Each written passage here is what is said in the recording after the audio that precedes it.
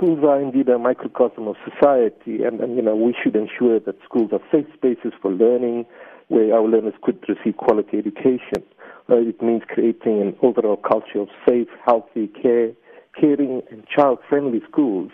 So it's a matter of great concern. And obviously, if that is what is happening in communities, you would see it, rearing its ugly head in our schools. And it's something where we should basically, as the debate yesterday was all about, or the day before, unite in action for the creation of safer schools.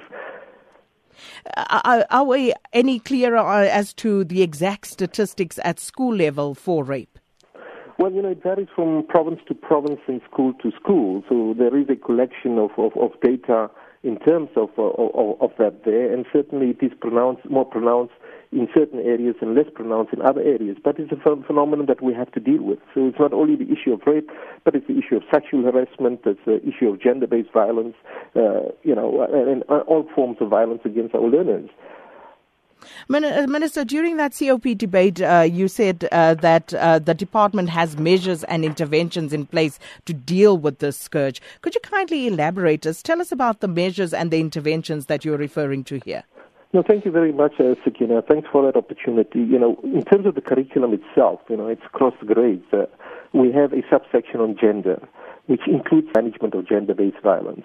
We've created, in addition, a teacher's guideline for the prevention and management of sexual violence and harassment in public schools, and there is training of educators in this regard. We also collaborate with various private sectors, such as MEET, Swaranang, Valued Citizens, Foundation for Human Rights, etc., to provide support for schools. And then we have a value-based program, social cohesion platform. It's titled Values in Action, and it dedicates a considerable period of time to sessions on gender, sexual violence, and harassment. We've also developed a manual called Opening Our Eyes. It's for educators to assist them in addressing gender-based violence. And it really means that, gender-based violence is not only about rape or attempted rape. It's all forms of sexual harassment and sexual violence, or any form of violence against our learners. We've developed a Prevent Violence in Schools manual, which would assist. And these are basically manuals that are made available to all our schools. There is also a handbook for learners, specifically to enlighten them about how to prevent sexual abuse in public schools. Amongst other things, it indicates to learners, that being touched inappropriately as a form of sexual harassment and violence, so that learners can understand that they have a responsibility to speak out. And that's the title of the book itself, Speak Out. So you cannot be silent about it and allow that to happen.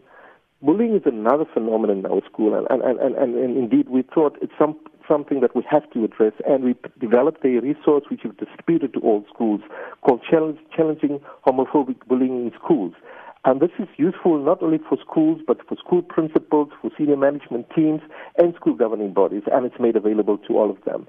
Then we have an interesting framework which we've developed, and we've collaborated very well with the South African Police Service. We've got more than 15,000 schools that are linked to local police stations.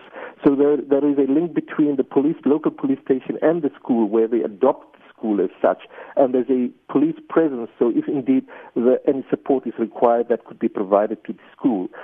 You have youth dialogues that take place on this particular issues, and for the past more than 10 years, we have what we call a movement called GEM and BEM. GEM is the girls' education movement, and BEM is the boys' education movement. So take the boys' education movement, for example, under the theme, Am I My Sister's Keeper? Part of the leadership of boys is to understand that we cannot condone and accept patriarchy, that we have a particular responsibility as protectors of our girl learners.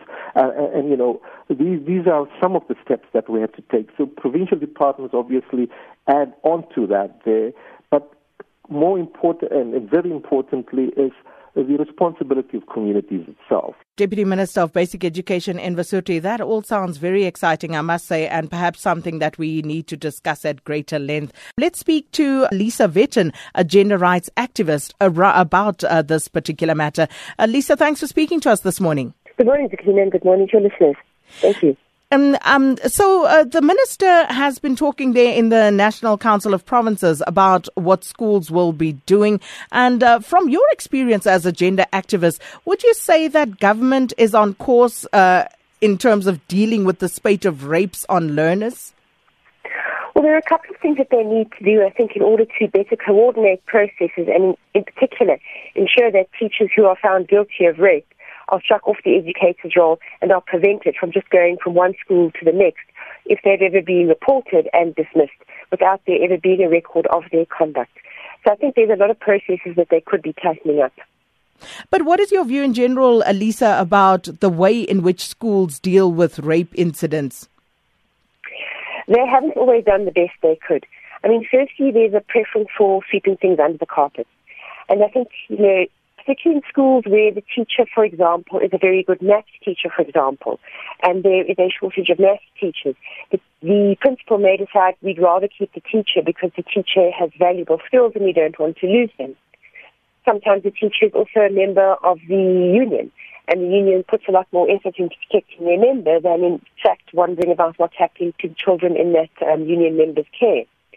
I think the other problem is that the Department of Basic Education and the South African Council of Educators don't always coordinate their processes. So, for example, you can have an educator reported to the Department of Basic Education, but there's no obligation to immediately also report that educator to the South African Council of Educators.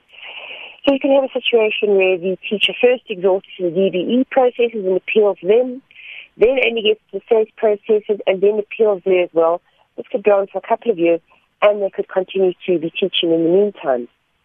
Then I think we also have a problem that if you look at the guidelines that the department is released around dealing with sexual harassment and violence in schools, those are not well aligned with the Sexual Offences Act. In fact, to some extent, they contradict the Act. They don't make it clear, for instance, that every form of sexual offence against a child must be reported to police in terms of the law. They leave that very open. So I think you do end up having a situation where teachers don't always report a sexual offence against a child immediately to a learner. So I mean, that can lead to re-traumatization. You can have a complainant telling her story to the school disciplinary body, to the South African Council of Educators, as well as the police.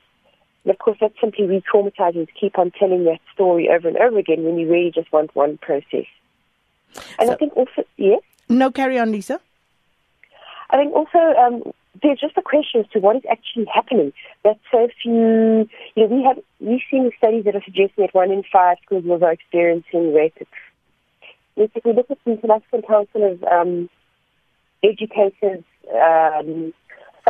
report for 2014-15, only 94 complaints for sexual misconduct, including rape, were reported to SACE. So while we're seeing this massive gap between what's being reported by research and what's actually making its way to the South African Council of Educators for disciplinary hearings and matters.